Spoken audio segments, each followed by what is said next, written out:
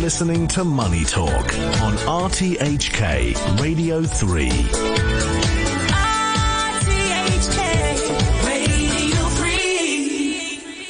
3. In the final part of the show, we get a view from Singapore from Singapore-based author and financial commentator Michael Switow. Good morning, Michael. Hey, good morning, Nathan. Gong hei fa choi. Kung hei fat choi, how are you doing?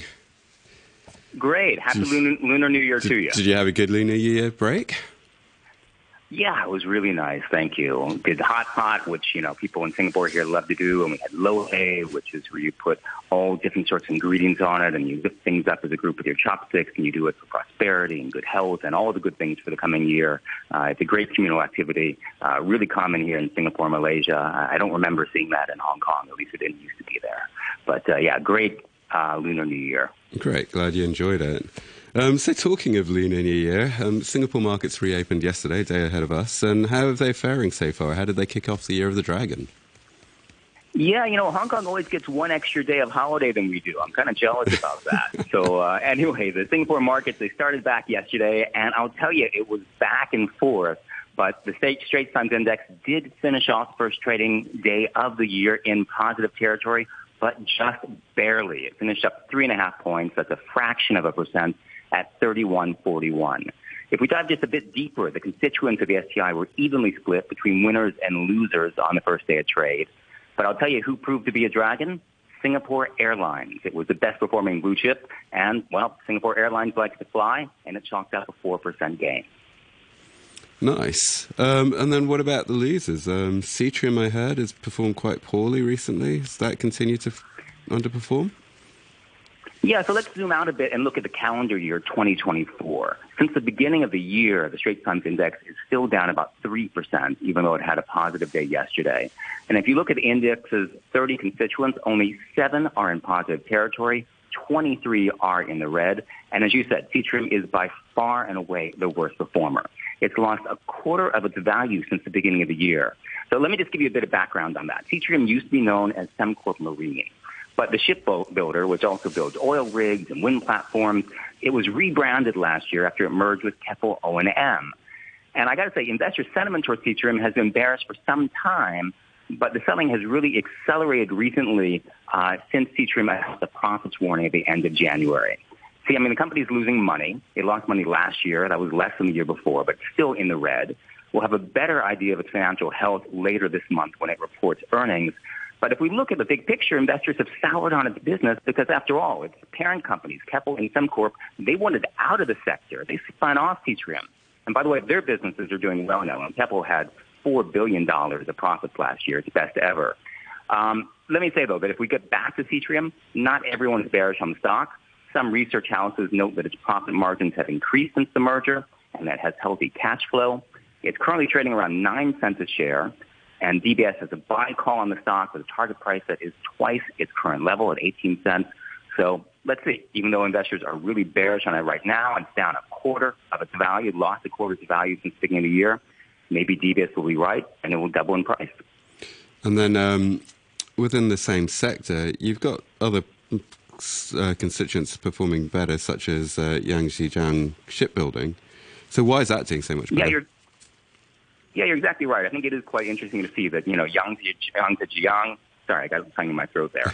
Excuse me, Yangzijiang Shipbuilding and Citrium are in the same sector, but Yangzijiang, its share price is up about 8% since the beginning of the year.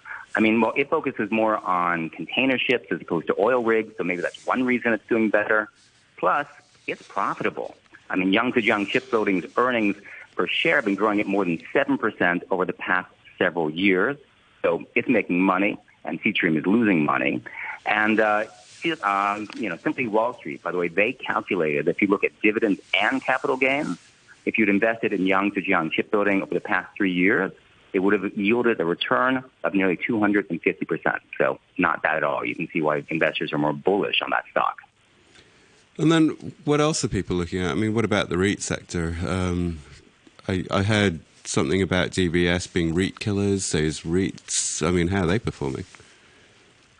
Well, of the REITs that have reported profits so far, most of them are cutting their distributions, so that's not good. As you know, the real estate investment trust sector here in Singapore is really what generates a lot of interest. People come and they want to purchase REITs because they yield good dividends. But we're seeing the REITs are cutting those distributions. Why, you ask? Well, one reason can be the high interest rate environment. So those higher interest rates, they impact the REIT's debts, which means that their interest payments are more. So that could be cutting out on their profits. Also, we've seen some consolidation in different sectors, right? So office REITs, companies are cutting down on their office space.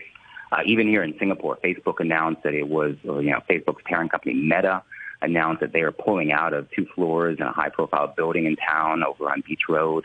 That could be hurting the office REIT sector.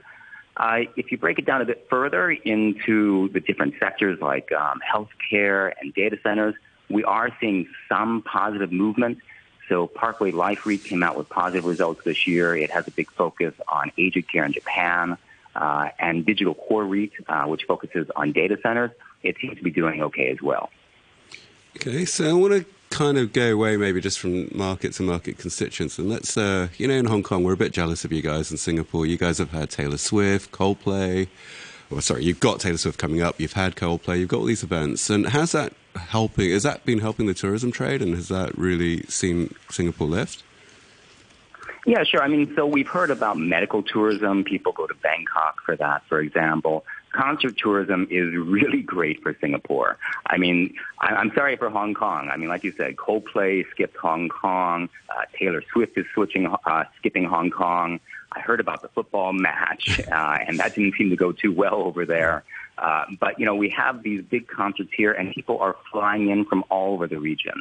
It's really hard to get tickets for these shows. I was talking to someone, they had set up like 10 devices in their home to try and get tickets for Taylor Swift. And they actually did end up getting them. When I logged in to try and get some for my family, I was like number 1.5 million in the queue. And it was just a couple minutes after the launch of the tickets. So concerts, definitely a big deal. People coming in, that's good for the hotel industry, good for restaurants. I got to say, though, that despite all of that, tourism in Singapore is not quite up to pre-COVID levels. It's rebounding. Initially, we thought it would hit the same level this year, but now I think the Singapore Tourism Board is saying it will be 2025. Okay, and then Valentine's Day, since it is a topical subject, being Valentine's Day today, how does Singaporeans celebrate? Are they going to be going out and hitting the restaurants? You heard earlier in Hong Kong, a lot of people are still away, so that restaurants are a little bit sceptical over here. But what about in Singapore? How are they looking at it? Michael? Expensive going out. Sorry, we lost you for a sec. Yeah, I can hear you. Sorry, we lost you for a sec. Yeah. Yeah, I was saying, people are definitely going out here for Valentine's Day. Restaurants seem to be doing really well. You go into them, they're crowded. Sometimes it's hard to get a booking. Only thing is that inflation is really taking hold. Going out for a good meal for two, the price is definitely higher than it was even just a year or two ago. So I think some families will be eating at home. Some couples will be eating at home or finding other ways to celebrate Valentine's Day. But I'll tell you what, let me just get back to the market and share a bit of market love with you. Sure. And this is with DBS. Investors are currently really hot on it for a moment because its dividends have just jumped. Plus, I don't know if you heard last week, DBS announced that it's giving out a bonus share, 1 free share for every 10 shares that you own. And we talked about REITs a little bit ago. Well, one of the research houses here is calling DBS a REIT killer, at least in the near term, because it's offering a 7.3% yield, which is pretty hard to match. So that's a bit of Valentine's Day market love for you.